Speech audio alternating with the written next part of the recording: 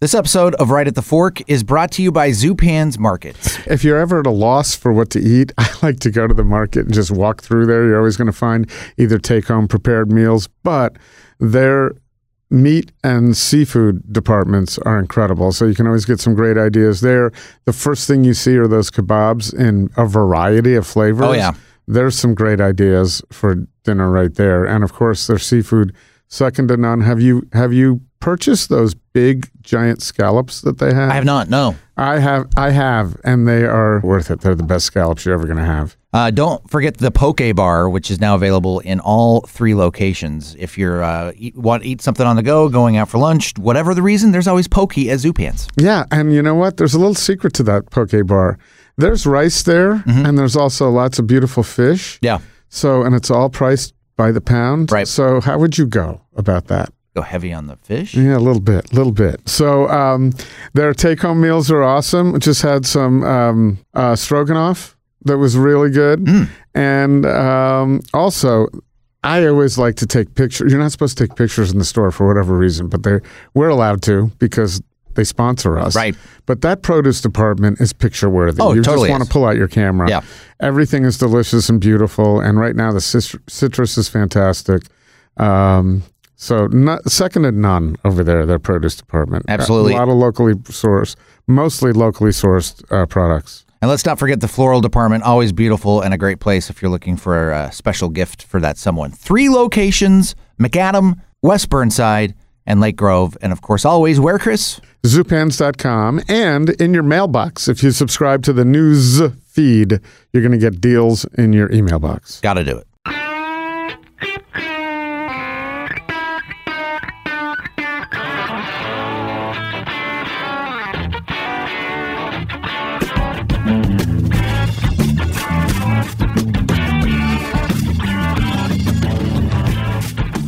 Here we go. Time once again. It's Portland's Food Scene Podcast. It's Right at the Fork. And to this morning, and you. See, you've been getting after me because we had this decision made that we were going to introduce ourselves. So I paused so that you could say, I'm Chris Angeles. But it doesn't feel right? No, I think we go back to that guy over there, Chris Angeles, Portland Food Adventures. That guy over there, and I'm pointing to straight ahead. Yep. Court Johnson, Kink.fm, and many other things. You got podcasts going on. You just interviewed me for the Kink Top 50 podcast. I did, yeah, the Portland 50. The Portland 50. Chris was our guest last week. You can go to Kink.fm and listen to it there, or just listen wherever you listen to podcasts. I think that has to be the most fascinating podcast of any going on. It's basically the people and places that make Portland unique. I was talking about my episode. Oh, that podcast. Well, I'm just saying you deserve to be on that podcast. So thanks. No, I don't know. Let people decide. Listen to it, and then write us to whether I deserve to be on that podcast. Sure, okay. It was good. Yeah. So do that, and then also you can go listen to Court's other podcast. He's like the podcast king now. Something. Unholy Matrimony, which is really cool. It's you and your wife, and it's a little snapshot of your lives. Snapshot of our parenting techniques, and our favorite segment is what did Court do wrong this week? Oh, good. Yeah, I'm sure there's every no single shortage. Week. Oh, no shortage of topics. She's got a list. So listen to those, but continue. As always, we got some great episodes in our archives. Oh yeah. So listen back into our archives. Once a month we pull one out for you. But you're welcome to go do it yourself, or you're welcome to listen to this week's episode with Anh Luu of Tapalaya. Yeah, really great conversation with her, and just kind of learning her trajectory to the Portland food scene via New Orleans, and at one point I think I pronounced New Orleans in a way I thought was very common for the place, and come to find out is not. So it was a learning experience for me. Right. So, and that's important for a guy from Utah who inherited the jazz. Oh yeah. So you need to know more. I need to know how to pronounce New Orleans properly. Right. And one of the reasons, other than the fact that she's, that it's a big job. She took over Tapalaya after having cooked there. Yeah. So she owns it now, and she is the chef. But she had worked with Janice Martin at Tanuki. Right. And so Janice kept writing, not kept, but a couple of times she just texted me, you need to have Ann on the podcast because she's an interesting person. And she was right. And I always like when someone's thinking about interesting guests on the podcast because not all guests are real interesting. Sure. They can be, but it takes the right person, and we're obviously not the right people to bring that out of everybody. We can bring it out of some people, showcase it. It's more like showcasing it. Right. And in this case, Anne was had a lot to talk about. She's interesting, and I don't think she held back any punches. She said what she wanted to say. Yeah. Super informative, super interesting interview the entire time. And I need to get over to Tapalaya, as does everybody who's listening to this as well. Yep. You been to Tapalaya? I have not. Well, it's on my list. Add that one to the list. Mm-hmm. And then once you listen to this podcast with Anne, you can take that off the list. There we go. Right at the Fork is proud to be supported by Zupan's Markets. For over 40 years, unsurpassed quality from the best meats and wines to the freshest baked goods, flowers, and more, with a delicious emphasis on locally sourced items. The best of the Northwest Bounty can be found at your closest Zupans on West Burnside, Macadam, or Lake Grove. And at Zupans.com. Eat well, put taste first, love your food. By Ringside Steakhouse. Owned by the Peterson family for generations, Ringside Steakhouse has long been a landmark of the Portland landscape, featuring impeccable service that has set the standard for nearly 75 years. Enjoy the finest aged steaks, their world-famous onion rings, and even Ringside's legendary late-night happy hour. Whether it's a special occasion, a business dinner, or just a great night out, make a reservation at ringsidesteakhouse.com today. Ringside-steakhouse.com.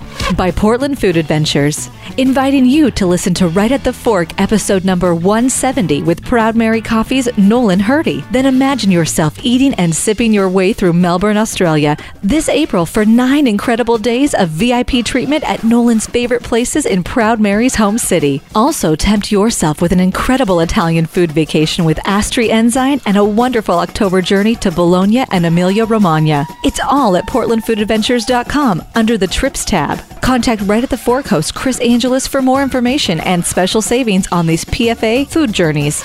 By Jen Air Quality Appliances at Standard TV and Appliance. Standard TV and Appliance is your source for the best of Jen Air and associated brands, where you can check out the latest technology in appliances like Jen Air's remote access ranges with a host of other cool features for your upgrade or remodel. Jen Air and Standard, both staples in Oregon and Washington kitchens since 1947.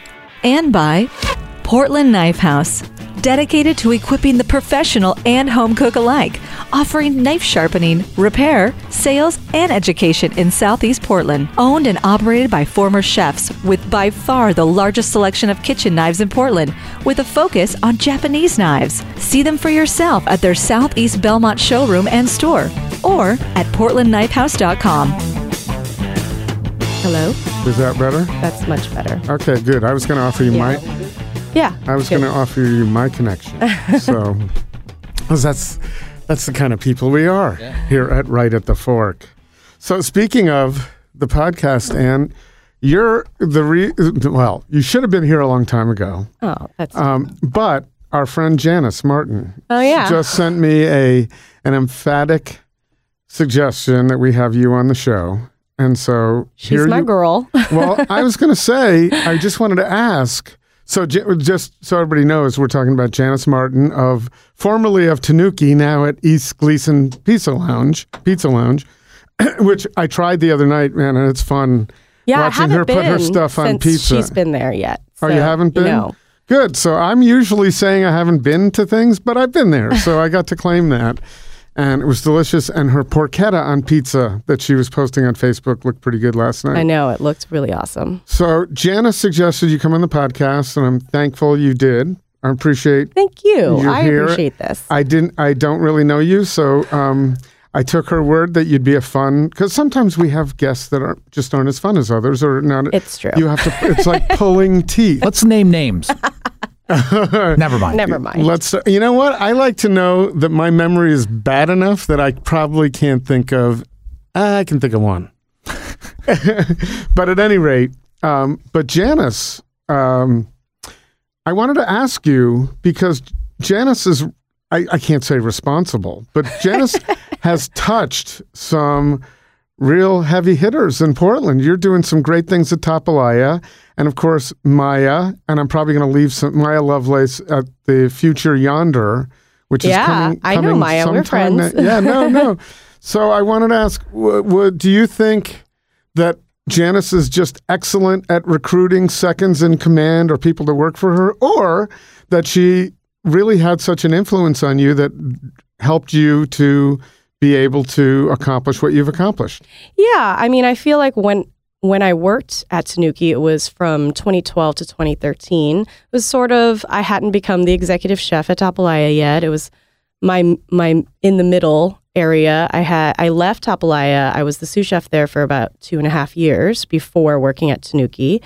And I really didn't have that much front of the house experience when I started there. And she really made me focus on that because I was cooking before going to work there, but I also was helping her prep all the seafood because of her seafood allergy and everything. So, I mean, I was there all day with her too. And she was a mentor figure to me, but more like after the fact, like, because when you're working there, it's really intense. She's super professional. She is someone that you just need to put your head down and work with in order to understand, and I feel like I learned all the really tough parts to get through from her. And I mean, we also had lots of fun together after hours. So like, she's really good at like being like, this is work time. And then this is hanging out time, friend time, Yeah.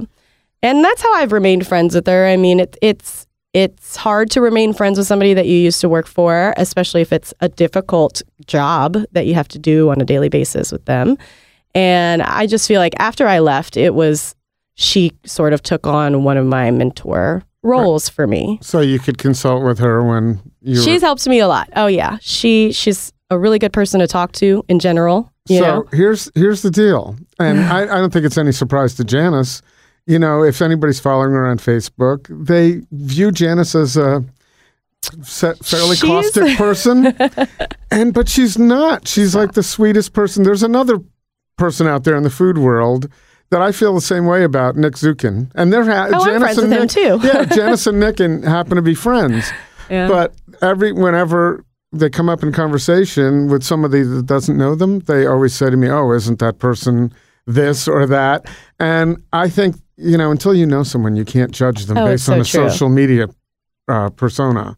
It's so true, especially in this industry. I mean, the restaurant food industry is so tough. It's the hardest. It's not easy to be friendly and awesome all the time. Right, but Janice also, I think, is expressing herself. Oh, yeah. That's where her expression goes on Facebook. And not to have a full conversation on Janice, but I just found it interesting when, I saw that you had come through Tanuki and Maya had, and you guys are doing some great things, and so she had to have a really strong influence on you. I think that we're all pretty tough ladies, and we know what we want, and we know how to sort of go about it. So do you think she was able to identify that in you? Like, what was the interview process like to go into Tanuki? How did you end up working there? Well, I saw that she was looking for someone online, and then I just applied.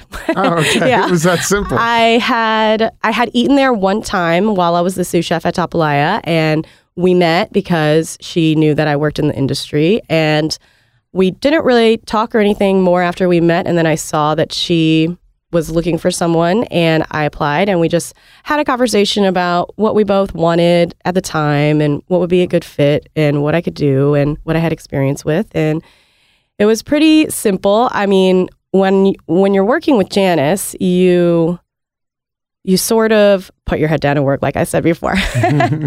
She's not an easy person to work for, and that's not in a negative way. It can be a negative way for a lot of people that have worked for her that have not lasted. I mean, I worked there for nearly a year, and that's like 5 years anywhere else. Well, I'm going to guess, I don't know, I wasn't there, but it's not necessarily all her. It was a difficult restaurant, difficult bar. It was difficult. The way it was set up, so that made it difficult. So you landed here, to go back, so you mentioned Tapalaya. Yeah. And you landed here as a result, your family experienced Hurricane Katrina. Yeah. Well, my sister has been living here for a long time. She's 15 years older than me. So I'm the only first generation American in my family. Mm-hmm. And my sister and brother and my mom and dad came over in 1979. And they actually settled in Ann Arbor, Michigan, because there was a Methodist church that had sponsored our family. And then, so they lived there for a couple of years, and then they found themselves in New Orleans because my uncle was a commercial fisherman in the Gulf. And he would... And they came from exactly where? Hanoi. Okay. Yeah. So they stole a boat and then they got stopped in Hong Kong, and they were in a refugee camp in Hong Kong for about 6 months. And then they finally got this opportunity to be sponsored by a Methodist church in Ann Arbor, Michigan. And which is not a bad greeting. Yeah. Greetings to America. No, I mean, they were totally set up. I actually, a few days ago, it was so interesting. Someone called the restaurant because they had read about me online and they asked to speak to me. And I was talking to this gentleman, and he was like, "You don't know me, but I think I know your family because I think I helped them get settled in America when they moved here from Vietnam." And it was a man named Jerry Parker, and he's living in Phoenix, Arizona or something. And he randomly called the restaurant to talk to me. And it was a really incredible conversation because I was not expecting for him to say any of this. And he was like, "Yeah, I sold your dad the car that they moved to New Orleans in for $100. And I was like, whoa. And his wife got on the phone, and she was so emotional and remembering all these memories of my family. And this is before I was even born. So, and what brought them to New Orleans from Michigan? So, and by the way, I just had this vision of them at the big house, right? At the football game from Hanoi. And, and being all of a sudden becoming American football fans in the hotbed. Yep. They really were. My mother loved football. Oh, that's awesome. My gosh. She loved the Saints. So can you, the Saints, well, did they get into it in Michigan? I don't know, because, they never even took me back there to visit. I never even went there with them. Yeah.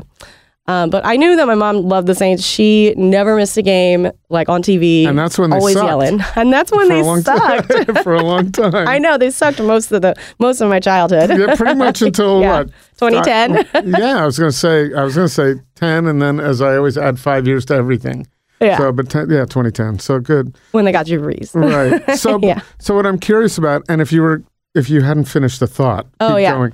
But what I'm curious about is Tapalaya happens to be Cajun. Mm-hmm. You were from New Orleans. Mm-hmm. Is that how New Orleans? Sorry, New Orleans. That's like pronouncing it Oregon. I think it's Nolans. Please don't ever say that again. No. My bad. Don't ever say what? Nolans. That's when you know that's just wrong. That guy's never been there before. So leave it to court to not allow me to be the asshole. He goes a little further. Hey, that's what I'm here for. Nice job. No, so I'm just curious about Tapalaya. Did you land there because you had familiarity with the cuisine when you got up here? Yeah, totally. I moved. I had initially, my first apartment here was on 22nd and Ash. So right around the corner from that whole restaurant row on 28th. So I was just walking by and I was like, oh, weird, a New Orleans restaurant. And then when I started looking for cooking jobs, I saw that there was an opening. And so I actually applied once and didn't get a call back. And then I applied again a couple months later because there was another ad. And then I got a call back. And then I just got hired there as a part-time line cook at first. Mm-hmm. And I went to the Western Culinary Institute when I first moved here. So I was going to culinary school at the time, just working a little bit because I didn't know how the workload would be. And then I ended up going full time. And then after I finished school, I became the sous chef. And then I left in 2012 to go work at Snooki for about a year. And then I went back to Tapalaya because the executive chef had left. And the former owner called me and was like, hey, can you help me at least with training and all the stuff? Because the other chef had left kind of abruptly. So, I mean, it's always been Tapalaya's kind of, I started working there the first year that I moved here. So it's which was when? 2009. Okay. Mm-hmm, the summer of 2009. I started working there in November of 2009. So they've been open for about a year. And I've been working there in some capacity ever since. Even when I was working at Tanuki and they would need some help, I'd fill in some shifts and stuff. So I have a really good relationship with the former owner now. She's one of my best friends. And so I feel like we really grew that restaurant together, me and Chantal. And she's still she's still there whenever I'm like, hey, this random light bulb I've never changed is going out now. What do I do? It won't come off, you know? Those are pretty good problems to have. Yeah. To need consultation on. Yeah, like random things about the space. I'm really grateful to have a relationship with her still, and she can kind of be like, oh, this is how this works. It's something that like you never have to deal with, you know? There's so many parts of owning a restaurant that you just don't know until you get there, you know? I'm sure some people could have told you ahead of time, but until you're actually in the woods. And the other part is life, you know, is a series of things that hit you from the side that you don't know. You're on a cane today coming in here. You didn't plan on that. If someone, you know, someone had said, hey, listen, you're going to buy this restaurant a year from now, you're going to have a few months where you're going to have to limp around the kitchen. Yeah, you'd be asking, geez, can I do this? You'd probably, you know, you wouldn't back down, but it would be a different thought process. If I had a genie that could have told me everything that was going to happen in the past 2 years since I've owned this place, I may not have bought the restaurant. That was my point. Yeah. So, but you're glad you did. Yeah. I mean, there's really nothing like working for yourself. I mean, you can't really trade that for anything. Being your own boss is really fulfilling, you know, being able to decide when you want to do things or decide what you want to cook or how you want to do it or change it if you want to is kind of priceless. I'd rather make little money and be able to make my own decisions whenever I want to all the time than make lots of money and be like someone's slave, you know? So I'm always curious because we don't really talk money because I don't think it's everybody's business. And it's not my business. Every restaurant's different is the right. thing, But I'm always curious because, you know, when I came to Portland, when I was in Connecticut and the East Coast, the people who own restaurants were driving really nice cars and able to show up at their restaurants in those nice cars and not get blowback from their employees. Here it's different. Everybody wants to put on at least a modest lifestyle for their employees. So I guess my general question is, you just painted the pros and cons to working for someone, owning it yourself. Yeah. Is it just I guess the question is, were you making a ton before and sacrificed money to own it for freedom? Which isn't a lot of freedom, by the way. No. You're still there. No. So the restaurant owns me. Right. But is it a good, I guess the real question is, I always want to ask, is this a really good enterprise? Are you happy with it? And do you see it supporting you for a long time and growing? Well, I'm going to be honest with you. It really changes month to month, you know, like, I mean, for restaurants, you rely on your daily sales like so much. Restaurants live paycheck to paycheck, especially if it's, you know, slow, something that you can't really control. If it's slow, that's the end of it, you know, like. But I guess that goes to the point that there are probably some operators that can hedge against that. Yeah. So that February of 2017, or was it? Yeah, 2017. That February of 2017 that knocked out Chessa. And, that was hard. Right. That was hard, but I'm sure there are obviously restaurants that withstood that. And didn't that 1 or 2 months hurt, but it didn't put them out of business. Right. So, but sometimes you have to sort of keep trucking and sacrifice a lot more than you're willing to survive. And sometimes it's worth it. Sometimes it's not. It's all a gamble. It's a really volatile industry. I would be lying if I said that there weren't days where I felt just like really overwhelmed and kind of like, fuck, why did I choose this life? But there are lots of days that I'm fulfilled by talking to my customers who have been regular customers for years now. And we actually have a really large regular customer base. So I'm really grateful for that because where this restaurant that kind of floats between casual and kind of nicer, but not totally, it's not counter service, you know? So, right. I mean, we're full service, but we also, you know, serve things that nobody else serves. And I like to have it be a home away from home for all the people from New Orleans and Louisiana, because I feel like this restaurant has given me the chance to really get that community together and especially during this tough Saints season. So it's a Saints quote unquote bar. So I just got a TV this year to show the Saints games, and we've had a little family come every Sunday, and the same people, and we all get to know each other, but we've never met before, but we all have that common Louisiana thread, which is really, I mean, anybody from Louisiana knows it's just different when you grow up there. And when you meet people outside from Louisiana, you automatically have this connection and you feel kindred with each other, Well, I think that's probably the case with most. Yeah, but most locales, but New Orleans, different. And correct me if I say it wrong. No, you said it right. Good. So New Orleans has Katrina as a common bond. There was 9/11 for the country in New York. I don't know if people focus on that very much, but these days, it was 17 years ago. Yeah. Or 18 years ago. But is that generally something that's discussed a lot amongst... I mean, Katrina was, 14 years ago now? Yeah, it was right before I moved here. I sort of, so... Yeah, so, I mean, I feel like a lot of people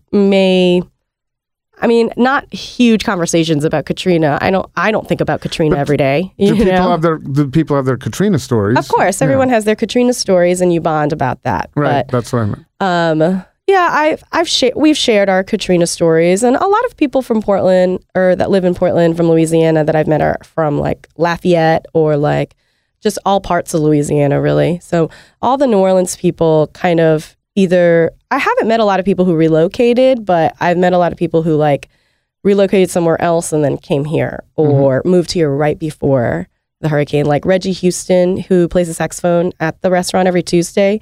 He actually moved here in like 2004, 2005. So he moved here right before Katrina happened. But he's my New Orleans buddy. He's played at the restaurant for a long time now, but he's like my grandpa or something. I love him. Oh, cool. Yeah. Well, there's a good reason to stop in. I believe I stopped in. I was in Tapalaya years ago. You must have seen Reggie play or something. I don't know. We used to have a lot of live music. We only have live music on Tuesdays and like Saturday brunch and Sunday brunch now. But yeah, Reggie is one of my favorite New Orleans characters that I know here. So do you feel like are you a real Oregonian now, or do you ever feel like you want to that Louisiana's in your heart and you want to go back? That's the second part of it. It's always been in the back of my mind ever since I moved here. Like on the first day that I got here, I was like, maybe I'll go back. But I know that there's certain aspects of quality of life here that are infinitely better than in New Orleans. Also vice versa, so it just like I feel a lot safer here. There's not a lot of crime. We actually like recycle and care about the environment, and there's people that have more kind of like a liberal progressive like mind here in this. New Orleans is smack dab in the South, so New Orleans is an island in and of itself down there. I miss the colorful people, and I miss the music, and I miss the art, and I miss the food culture and just the New Orleans culture. But life in New Orleans is hard. It's a hard life. And it's hot as hell. It's hot AF. And it's, there's potholes everywhere. There's crime. It's riddled with crime. You could walk down the street and get mugged any day. Like, you don't feel safe there. Yeah, I guess I do. So it's interesting because when you said there's a lot less crime here, in the past 2 years, I have not heard people attach that thought to Portland. Really? Well, because, I guess I'm from like New Orleans, which is one of the murder capitals of the world or something. So murder is one thing. You're just seeing a lot of vandalism and breaking and entering and that sort of thing here. But I don't feel unsafe walking down the street at 11 p.m. like on a side street here. You're right. Yeah. But I think about when I park my car, those kind of things. So, but yeah, so New Orleans is a whole different. Did you experience anything down there, like firsthand, or you get your car broken into all the time. Down there, I probably got my car broken into like 5 or 6 times while living down there, and I was only driving from 16 to 21 there. I moved here when I was like 21. Did you have a nice car, or they're breaking into anything? I mean, I had a nice car. Okay. I had like a Jeep Grand Cherokee, and like also just kids going around breaking windows for fun, not even taking anything. It's just like there's a lot of annoying things that happen down there. Also, like there's there's sales tax there, which is really high right now. And that's it makes a difference if you work in the restaurant industry down there. The difference is the tip culture in New Orleans is much different because the servers get paid $2.13 and not minimum. Right. So you get higher tips in the service industry down there. And so you feel like the caliber of service needs to be more on point and all that stuff. And I feel like there's a little bit of a lack of really good service at every single place you go to here. You know? Wow. Pausing a moment here, Chris, to talk about a great place to go for dinner any time of the week. Ringside. Look at that. Cheerleaders. Yep. Ringside Steakhouse. Yeah. In the Peterson family for 75 years. This would be the 75th year. Yep. And there's a reason that restaurant has sustained so long. Oh, yeah. If you're going to a show downtown, if you're going to any event downtown, why not go check out their 3-course meals? 3-course supper. Yeah. $45.25 before 6 p.m. Monday through Thursday. And just a little bit more after that. Right. And then also Monday is prime time. Yep. So the prime rib 3-course dinner, $35. Can't beat that. I mean, that's beautiful beef that you're going to be enjoying for that price at the Consummate Steakhouse in Portland as well. Yep. And we recently did a spot for them that reeled off their entire happy hour menu. Oh, they have one of the best happy hours in Portland, bar none. Yes. So and you can get that all Sundays 4 to 5:30. So there's an hour and a half window on Sunday, and anytime you're rolling around 9:30 to close, excellent happy hour. So you can sample wonderful Ringside food at happy hour prices. Yep. Never a bad reason to go to Ringside Steakhouse. You can set up reservations online at ringsidesteakhouse.com. Hey, Chris, we'd like to welcome back to the program, right at the fork, our great sponsor, Genair at Standard TV and Appliance. Yeah, it's awesome. They were with us a couple of years ago, but appropriate now. Both started in 1947, and just last year, Genair launched a beautiful series of new appliances. They really upgraded everything. They have 2 lines, Rise and Noir, for you to check out at Standard TV and Appliance. Tell us a little bit about them, Court. Well, both of these lines connect to Wi-Fi so that you can use them using your Amazon Alexa, or maybe you've got a Google Assisted enabled device like a Google Home. Connect and control appliances remotely. Like if you want to set the oven before you get home, you can do that. Get real-time notifications. You can contact Genair call center through them. And get this, get a recipe from Yumly through the device. More than one. You can do a few of them. And not only that, you can attach your dishwasher to Amazon and get dishwasher detergent delivered without even thinking about it. Nothing is worse than running out of dishwasher detergent and not realizing it, but your dishwasher or your washing machine are going to know this. Absolutely. So both the Noir and Rise line feature irresistible interiors illuminated by cinematic and chef's lighting, which is really cool. You got to see these. Smooth racks and flat tines, an expanse of dark glass. Really easy way for you to check out these lines. You can Google search Genair Rise or Genair Noir. That's one way to check these out, but there's an even better way to do it. Go down to Standard TV and Appliance. They have 4 locations, one in Beaverton, 2 in Portland. The showrooms are beautiful, and you'll be able to see them not only in the showrooms, but on the showroom floor, and also one in Bend for our millions of listeners out that way. So this weekend, I don't know if you want to go. I'll let you decide. Do you want to go down the tipping thing? Because I'd just like to discuss it for 5 minutes because I have some thoughts on it. And there's so many different aspects to it. And the laws have changed here, too. So things have changed and will change. But you're talking. The only reason I'm bringing it up is because you were talking about the levels of service here are down a little, down compared to New Orleans. And so I went to some place last week that was counter service. And you know that now you're leaving a tip before you get service. Right. So they turn it around. Yeah. They turn it around and I'm always like, and I know how people in the restaurant industry feel, but I feel that 20% to have the person hand me a thing and then run the food out to me, it belittles what the person who's actually serving me at another restaurant is doing. And it also says the restaurant owner here has put that burden on me to pay their people for doing less work. So, well, I think it's more like pay less people than because when you go counter service, you don't need as many, hands. Right, but they've got that benefit to not pay. So now I'm paying the same amount as a consumer, and for 20% for a lot less service. I mean, I'm walking up and getting my own utensils, my water, my napkins, and excuse me, you forgot my beers. Walking up to say that. And so I had a friend of mine chime in and say, no, it should all be 20% right across the board. And I'm feeling like, well, but does that play into what you just said, where these people are taking for granted the service industry because they just assume everybody's going to write 20% on the tip line when they turn around the iPad? Well, I think that if you've never worked in the service industry in another place than Portland, then you're definitely more naive as to how things should be going. Right. I feel like you should be able to choose what you tip a counter service person, and the way that it's built into the POS is more suggestive than not. But that's business. Everyone is sort of just trying to be a money machine or a food machine and just make all the money, Right. So I don't know. When I go out to tip, because I'm a restaurant owner, I always, even if I get bad service, I always tip 20% just for the principle, And I think most people in the industry do that. Yeah. But, I don't feel as bad for people who are the 15% tippers here in Portland, because minimum wage is $12 an hour.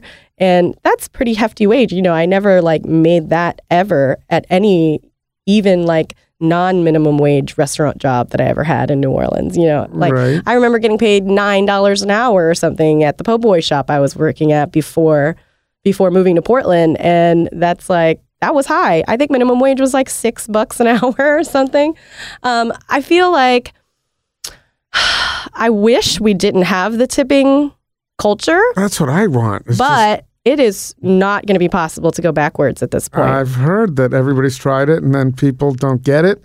But for me, it's the bagel and the coffee. Mm-hmm. So, I mean, just work that into the price. Make the $3 coffee $3.50. Or $3.60 who dine out don't have experience with restaurants or working in restaurants, and that's who you're trying to make your money off of, really. And they are and will complain about those prices. And once you've got a couple people starting to complain online and all that stuff, and I hate looking at those reviews because Yelp is just so dumb, right? Everybody in the restaurant industry is fuck Yelp, but I still would like to read them, even if they're negative and I disagree with them. It all adds to the pile. How people think. Yeah. So there's the consumer end of it. So and we'll go on to something else in a second. But my friend, I'm not going to mention his name because I want to drag him into this now because we did it on Facebook. But he's like, I don't know if you've all worked in the restaurant industry and experienced what it's like to get to work and what it's like to make this. But there's the other side. It's a market-driven situation. So there's the other side of it. You're a consumer. Maybe you haven't experienced that, but you're now experiencing, gee, I'm supposed to leave the same tip for someone who just hands me something. Yeah.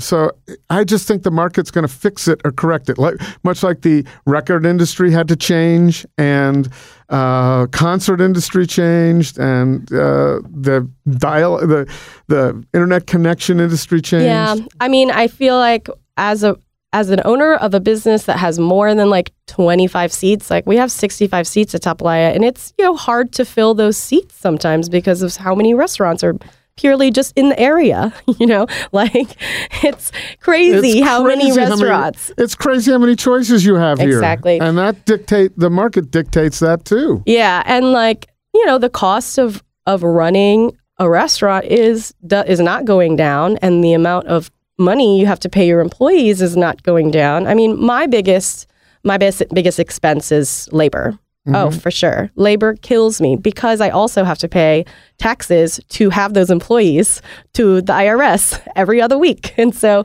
if I didn't get taxed just to have employees, I would be in a much, much, much better financial place than I am now with the restaurant. I mean, we're doing fine. We're staying open, but the volume of people that have been coming through on a weekly basis has definitely gone down, and it's raise your prices or die, And so it's like, well, we've had to reformat a little bit. I mean, we've been open for 10 years now. My 2-year anniversary of owning the restaurant will be on St. Patrick's Day next month. Very nice. What a good day to take it over. At least I get to drink. But it's been a real tough journey with a lot of educational things. Like in hindsight, I wish I would have taken a finance class or something before I bought the restaurant. I maybe would have bought a house before I bought a restaurant. There's I maybe would have reached out to someone to talk about cash flow management or something.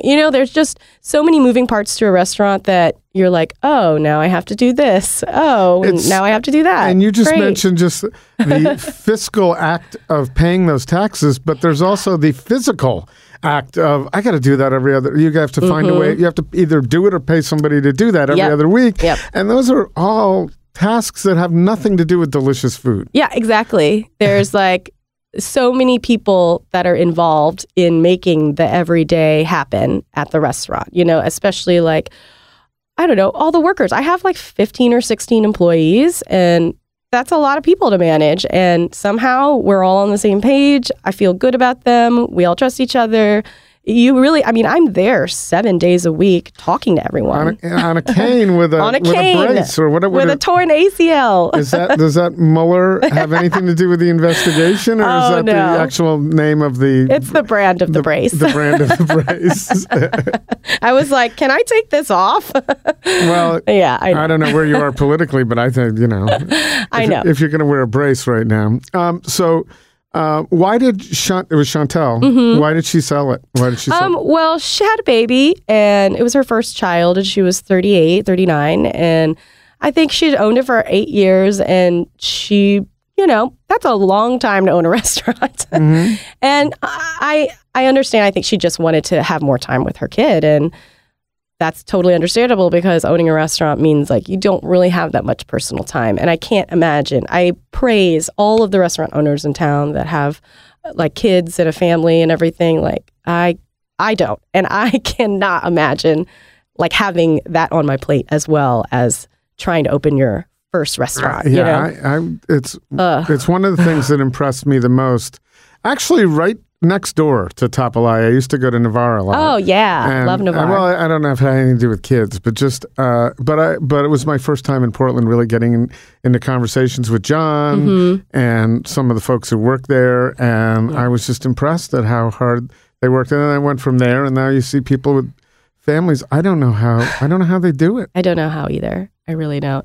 Because a family is enough to juggle as it is without another family that's harder. At the restaurant. The family at the restaurant is the one that you spend your time with, all your time with. And it would be hard for me to have my real family and my restaurant family and not just have my baby with me all the time. Right. If I had a baby right now, it would be on my back, me working at the restaurant, I saw for the first time there was a restaurant out at the coast where the server served with the baby on her back. I'd never seen that before. I feel like I don't see anything wrong with that. I love it. It was kind of charming, actually. And you talk about tips. It's incentive to exactly. It's right. Maybe that was it. Maybe it was a fake baby. Yeah, it wasn't even hers. Yeah, exactly. So you've had a rough year.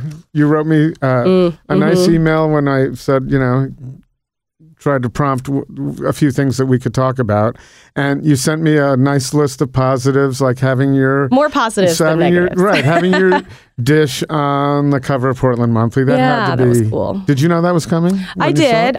Well, we weren't positive yet because they were like, it could be you or it could be the other people that they want to maintain... Yeah. Well, it's because they don't want to disappoint you. Yeah. If last minute there's some reason to have an editorial change. Yeah. So when we got it in the mail, it was like, oh my God, it's our dish. And it was really cool because I mean, having something in print, having your face and your name in print is such a big deal these days because everything is just online because it's convenient, but having something on a piece of paper that you can frame or show someone is kind of novel, but it's also, I feel like it's an accomplishment. I feel proud of it. There's no good restaurant that doesn't have some right. some media on somewhere on their wall, probably on the way to the bathroom, usually. Exactly, that's the place. But did you see an immediate change? Did you see a pop in business from having the cover of Portland Monthly? Yeah, we did. And last March was also Portland Dining Month. So it was like a combo of having our dish on the cover of the Portland Monthly and then Portland Dining Month. It was our first year and people really, really received it well. We're going to do it again this year and I'm excited for it. But March was a really good month for us last year. And the dish that was on the cover just like was ordered so much. And we still have it on the menu. So it's still a favorite. But yeah, I feel like... What was the dish? It was the crawfish etouffee nachos on wonton chips. Very nice. Press like that does help, but I can tell you press doesn't help all the time, for sure. I mean, like, I've had my fair share of press. I've been on the local news a lot for, like, random things. I'm not so sure that the local news is really the food audience. No, it's not. But a lot of people have come in and said they've seen me on the news. Well, yeah, that too. And I've been on the news talking about my trips. And I've had people come on my trip. My girlfriend saw me on TV. Nice. So that was, I can never say it does. But I also, my experience over the years, because I've seen it quite a bit, is that's, I think, maybe a different suburban audience. And they have viewers in Portland, but I don't know if the same people who dine out a lot. But you do want those people that live in the suburbs to come in and come to your restaurant and, But they're not as prone. So restaurant owners have this, I think, provincial mindset that only, and it's obvious because they keep opening in Portland. It's just now that we're seeing the Salt and Straws and the Bamboos going out to Lake Oswego and opening elsewhere. So restaurants haven't really paid attention to marketing in the suburbs too much. I think it would be a moneymaker for sure. Like if I could afford to have another Tapalaya like in the suburbs, I think that would probably be a good choice because there's less stuff like that out there. I've always said, and I don't know if it's true, but I live in Southwest, not downtown Southwest. Like Portland Southwest. Yeah, Portland Southwest, and I've always said if no one's paying attention to it. Now, Andy Ricker just went out there with Pak Pak. Oh, where? I wonder how he's doing. At the old Humdinger. Oh, that hamburger place, right? Yeah, it's no longer a hamburger place. It's now wings. Nice. It's just a wing shack? There's some other dishes there. Okay. But yeah, it's kind of his model that he wants to... he was on the podcast, so he talked about it. And cool. It's the model that isn't going to be opening a big restaurant in New York or LA. This is what he thinks will open. I think it's what he opened in Las Vegas too, or licensed in Las Vegas. I mean, as little overhead as you can have is probably the best idea for opening a restaurant like these days. Right. Yeah. So Tapalaya Light.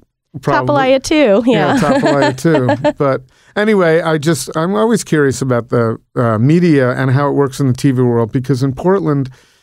There are a lot of chefs that are on Stephanie and Molly's show on Channel 12, and we love them. Yeah, I've been on their shows. They've been on this show, and they're coming on this show, and they're featured.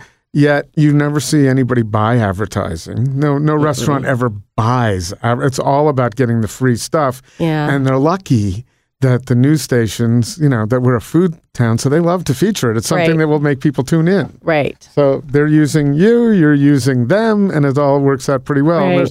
And no money exchanges hands. I know. And because of social media too, like Twitter, Facebook, all sort of makes advertising much, much cheaper and easier for restaurant owners and small business owners. And I mean, I feel like Facebook is one of our main sources of getting like our special events out there. People are like, oh, I just saw this random thing on Facebook. I'm just going to go. Paid Facebook or just Facebook? Just regular Facebook. I've only paid for something maybe like once. So Tapalaya, a business page, you don't have to boost it to get enough. I get no one to see my stuff if I don't pay for it. That's probably Facebook's model because I had to pay for it. I feel like whenever I create events and stuff, they get circulated on the events page pretty well, and I don't have to like boost my event or anything. Yeah. Oh, that's cool. Yeah, it is really cool. But I mean, it just depends on when people, like when you post is really important because like the volume of people looking at Facebook at the time or something matters. I don't know. And how you tag it matters or how you hashtag it or whatever. I don't know. I'm a little bit, I know about it, but I'm not like the best. Well, I think that's how everybody feels right? about it. And there's a email in my box. Someone from Facebook said, "Call me. We can do better." But that's because I just did some stuff for the auto show and spent tons of money with them. So they think, "Oh, now that you're spending, thousands of dollars." Right. Anyway, that's beside the point. So, where were we? You tell me. Oh, well, we went down the rabbit hole of tipping. Oh, right. We went down tipping, and then we were talking about running before that, we were talking about running the restaurant and what it takes. Oh, I know where we were, because I mentioned the Portland Monthly cover. And you told me you've had a really challenging, at least year. It's been really tough. I've had a really tough year with just, personal things that have happened, and then business is always like, you always have to worry about the business. I worry about the business every second that I'm awake. Do you lose sleep over it? So you worry about it when you're awake. What about when you're trying to sleep? Yeah, I totally can't sleep at night. I'm a light sleeper too. So any little like noise that happens in the middle of the night will like wake me up. And then I've got this torn ACL that isn't the most comfortable. Yeah, I have to elevate it, and then if I like roll over the wrong way, I like get woken up by the pain. Oh. Yeah. When's that going away? I don't know, but I'm going to the doctor tomorrow. Finally. Took you a while. Took me a while. Healthcare system is not easy on restaurants, especially it's hard for you to schedule. Even there wasn't an appointment in the near future. There was no available appointment. It's harder. It would be much easier to schedule something that week than, okay, I'll be good in April on the third week. Right. So, and in the meantime, you've had to endure that. How do you do that many hours a day on that painful knee? I don't know. I'm a beast. I shock myself sometimes. I'm like, at the end of the day, like, how did I just stand up all day long with a broken leg?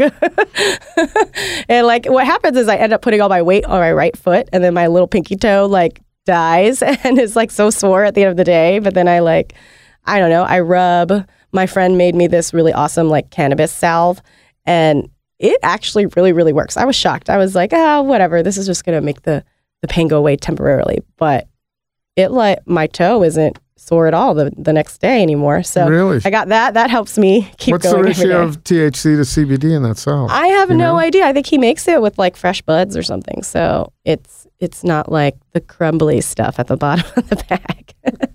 Yeah, well, that's what I've been told, that is, you just don't know what you're getting. I know. Well, he's my friend, and he does it for a living, so he right, so he's doing it just to help you. That's good. Yeah, he's not trying to sell you. No, he just gave it to me. It was great. Yeah, so it does work. It totally works. I don't know. I also I pick and choose the projects that I work on at the restaurant. If I'm not in the kitchen, I'm in the office, just working away at my desk, because there's just always something to do there. My day is never done unless I'm like, all right, I got to cut myself off, because like, literally, I could just do endless work. What time do you cut yourself off? It depends on the day of the week. Like Mondays, Wednesdays, and Thursdays, since I have to be there like 7 days a week, I try to keep 3 days a week lighter. So like just daytime hours, and then I'll leave by like, I don't know, 4 or 5. But it's like a normal work day for everyone else. My short days are a normal work day for everyone else. Yeah, well, that's what I find. That anybody on their days off, their day off is just that. My day off is probably spending at least 3 or 4 hours at the restaurant. That's like as little time as I can spend there and like achieve a thing, Do you get to take vacation at all? I try not to take a lot of vacation, but I did plan myself a vacation for April to go back to New Orleans for Jazz Fest, because I haven't been in 10 years. So. Oh, nice. Yeah. And how long is that vacation going to be? 5 days. Yeah. And will you be able to put your phone down? No. So well, I just need to be available to give the answers to questions that they might not have. Forward it all to Chantal and Janice. Yeah, call them. I'm on vacation. What are you doing here? No, I've got a kitchen manager, and I've got a front of the house manager that can do things for me while I'm gone, and I just have to prepare a little bit more. But I feel good about the restaurant when I'm not there. I think my staff really looks out for me, and kind of like, I'm pretty transparent as a boss, because I used to be them. I was there working in the kitchen doing that same job for 7 years before I bought the restaurant. So I think that they can't not respect me. I'm there doing it with them. So it's good for them to know that I'm putting in as much work as they are. So do you think down the road, as you progress, this is what I see. We've been doing this we're on our 6th year here. Oh, this podcast? Yeah. Wow. Did you know about it, by the way? I did know about it, but I didn't know that it was 6 years old. Well, it's not quite. We've completed 5, right? We're on our 6th. In our 6th year. How many people have you interviewed for? Over 200. Wow. So we do a repeat primarily because we realize we have a lot more listeners now that didn't listen to the podcast in 2014 and 15. So we think some of those interviews. Like re-releasing those interviews? Yeah, they're just as relevant. We try to be evergreen. We don't talk a lot about events, and if we do, it's a big deal. But we try to be evergreen. So when we have you, and we're starting to repeat guests, and it's nice because we can get updates and cover different topics. You'd be surprised. You can only cover so much in 45 minutes to an hour. We're almost done here. Oh, wow. Yeah, so it goes fast. So it's actually nice to be able to revisit people. We have Dougie Adams coming on right after you. Oh, nice. Tell him I said hi. We will. You'll probably pass him. Nice. You'll see him. And he's coming back again, but we first talked to him when he was starting, the concept for Bullard was out there 2.5 years ago. I know. And now he's opened it, so we're glad to be able to catch up with him. That's awesome. But that's what I found a lot is that as chefs get older, they can spend a little more time away from the restaurant and feel comfortable, and then eventually really just check in once in a while. Yeah, I would like to have multiple restaurants if that's in my future, but it's too young for me right now. Like, I'm only on my 2nd year with Tapalaya, and who knows if it's going to be Tapalaya for the whole time that I have the space. So, I'm definitely thinking about cooking some completely different things in the future. I'm having a pho pop-up Wednesday with my sister. She's coming and helping me cook the broth. Oh, cool. Yeah. And she's not a chef at all. She's like an ER pharmacist. So Well, she can maybe help you with that. Exactly. I was like, so you want to make pho, do you? Yeah, there was an ulterior motive there. Do you ever see, I don't think you mind sharing that you live out in West Lynn? Oh, no, my sister does. I don't live out there. Oh, I thought you did. No. Let me read again. Hold on. Let's stop for a minute. My sister and my parents used to live out there. Oh, okay. Yeah. Mm-hmm. Oh, I got that And that's wrong. where I had a farm for the restaurant going for the first couple of years out at my sister's place in West Lynn. Oh, see, because you just answered a question because I was going to ask, A, do you ever see yourself maybe looking to open something out there, but B, that added to the actual stress of your day getting there, and if that was the case, getting there and back. So no, it was hard to have the farm there. The farm kind of died out when I got super just overwhelmed with being a restaurant owner, and then this happened. So I'm like, and it's gross outside right now. Who wants to farm right now? But I did some farming last summer, and it provided a lot of stuff for the restaurant, and it was fulfilling. I wish I could have focused on that part more, but it's too easy to just order from a produce company. Well, and there's some wonderful, lots of options around Portland. You don't have to or like go to the farm and pick stuff up real quick. Exactly. So no, in other cities you wouldn't necessarily have that option. So yeah, it was great, and I hope to revive it if I can this summer. But I don't know with my knee. I'm not sure because I was mainly me and my sister were mainly the ones doing the farm, and it's really hard to have a farm. What were we thinking? I'm like, I would imagine. I'm doing a whole days of restaurant work, and now I'm like hoeing the dirt like all night. Yeah, a lot of those jobs are the ones we're all talking about now that nobody wants. Yeah. So, do you get out at all? Because we like to ask what places like to frequent. Who's doing things that you're impressed by in Portland? I try to go and try all the new places and stuff, but it just really depends on the time of year. Because like right now is supposed to be our busy time of year because of Mardi Gras. Oh, that's right. Mardi Gras, and then there's Valentine's Day in a couple of weeks, and so thank you for coming in. You got to be crazy busy right now. Yeah, but we're closed tonight for our holiday party. So I was like, we're closed today. I don't have to worry about the restaurant, like getting the restaurant ready to open. Oh, good. Yeah. I do like to get out. Where did I go last that I really liked? I went to Bar Casavale recently. I enjoyed that place. And they have their new place too. Oh, they do? Not coming to mind. It starts with an E. Anyway, once it's around a little bit and I see people posting from there, we'll know. But I really want to go try Janice's Pizzacaya. That's next on my list. I don't know. I'm blanking. She also served us up some incredible cannoli too. Oh, nice. She brought that. Did she? No, she brought the bacon. She brought the bacon and cannoli. And she served another cannoli when we went. Or she wasn't brought there. You some bacon? Oh, yeah. I'm jealous. Oh my God, she brought. How big was that? A square foot? Yeah.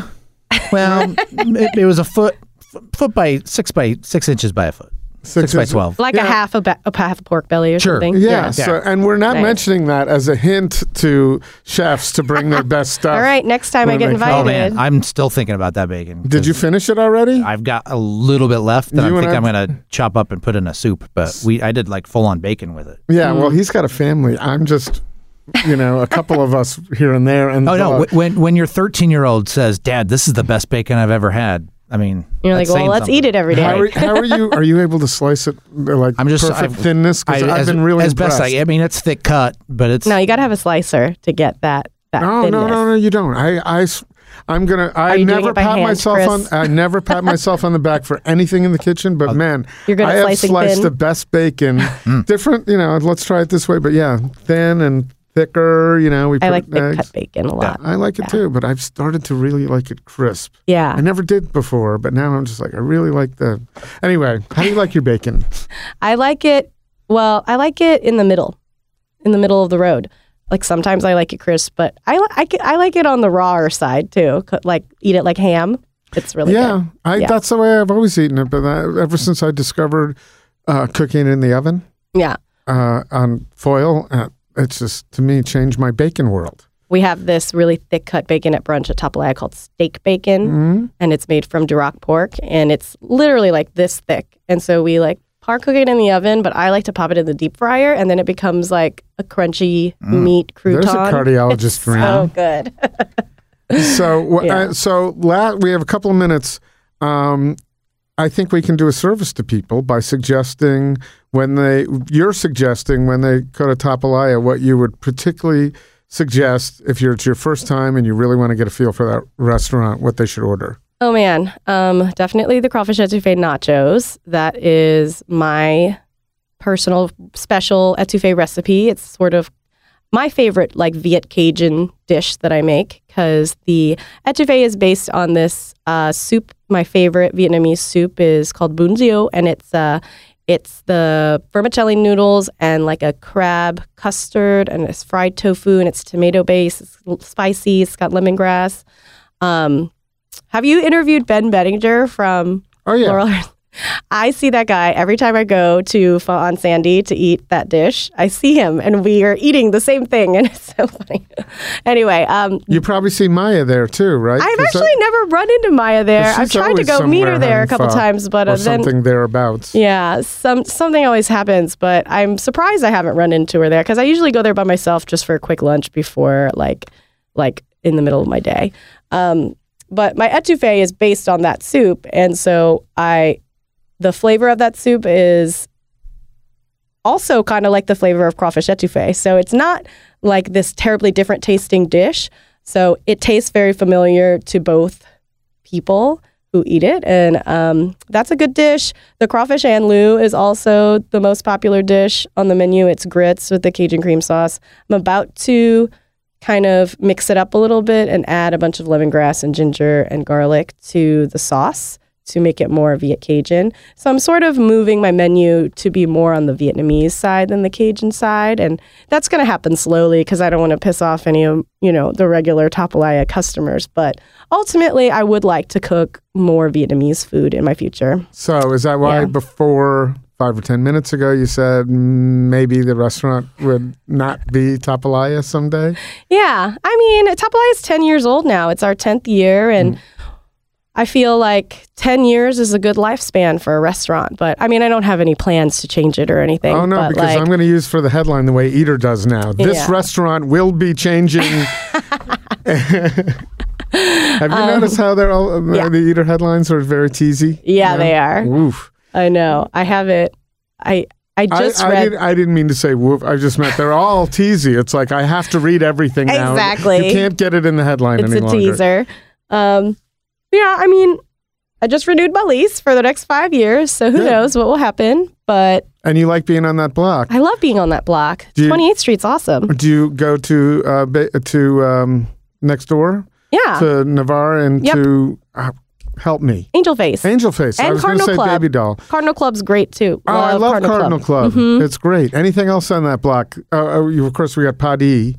Which is great. I love Paddy. Like, I definitely go eat there probably at least once a month or something like that. I go to Cheese and Crack for frosés. I go to Holman's to drink a lot. I go to Guero. It's not that far away. Love that. I was just at Stomtiche the other night after work grabbing a bite. That too. That is an awesome block. Yeah, there's ranch pizza at the Poison's Rainbow. I just had that for the first time. Oh man, last that week. Stuff is good. Yeah. So is it as good there as it is up on? I don't know. I've never been to that one. Okay. But I'm not a huge deep dish pizza fan, but like that's good. That shit's good. You can hold the ranch sauce. Put that on the salad. Oh, I like the ranch sauce. I tried it. I was like, no, but the pizza was awesome. Yeah, the sausage, the number 4, I think it's called. Yeah, that's the one I get. Yeah, it's really good. The bread is good. It's like light French bread pizza. It's good. So I hope all your friends on 28th are come and thank you for saying, oh yeah, hey, thanks for giving us a shout out. The neighborhood's awesome. I'm trying to hold on to the space, and it would be fun to have a different restaurant in that space because Tapalaya is great. I love it. It's part of who I am now, but restaurants can't survive forever. I mean, like, I don't want to be working at Tapalaya when I'm like 50 or 60, right. Well, also a reboot doesn't hurt in exactly. Portland because everybody's looking for the next new thing. Yeah, and I want to like further my own career, not just by cooking the same thing all the time. Like I'm comfortable with it, but I would like to cook things that I don't normally cook. I pride myself in being a chef that, isn't just limited to a certain cuisine. And well, you haven't been. You've been a hybrid for a while. I like making weird, random, fun stuff and random shit that doesn't go together. Make it happen. Good. Yeah. Well, I'm looking forward to coming over. It's been a long time, so we'll I'll say totally. Hello. You'll probably be there. I'll probably be there, but hopefully I won't be. I hope that has nothing to do. I hope that's not personal. No. No. Just kidding. Thanks so much on what was possibly going to be a snowy Monday. I know, thank goodness. I was not looking forward to driving in the snow with all the other people of Portland. Yeah, so I had a little reversal. I live in Manzanita. They got 2 inches of snow. I didn't get to take the dogs out in it, so I'm glad to do this podcast. This is more than a consolation. This is a pleasure. Oh, great. Thank you. Thank you for having me. Thank you for coming. Right at the Fork is hosted and produced by Chris Angeles and Court Johnson. Connect with us on Twitter and Instagram at Food Podcast PDX or on Facebook at Right at the Fork or online at rightatthefork.com.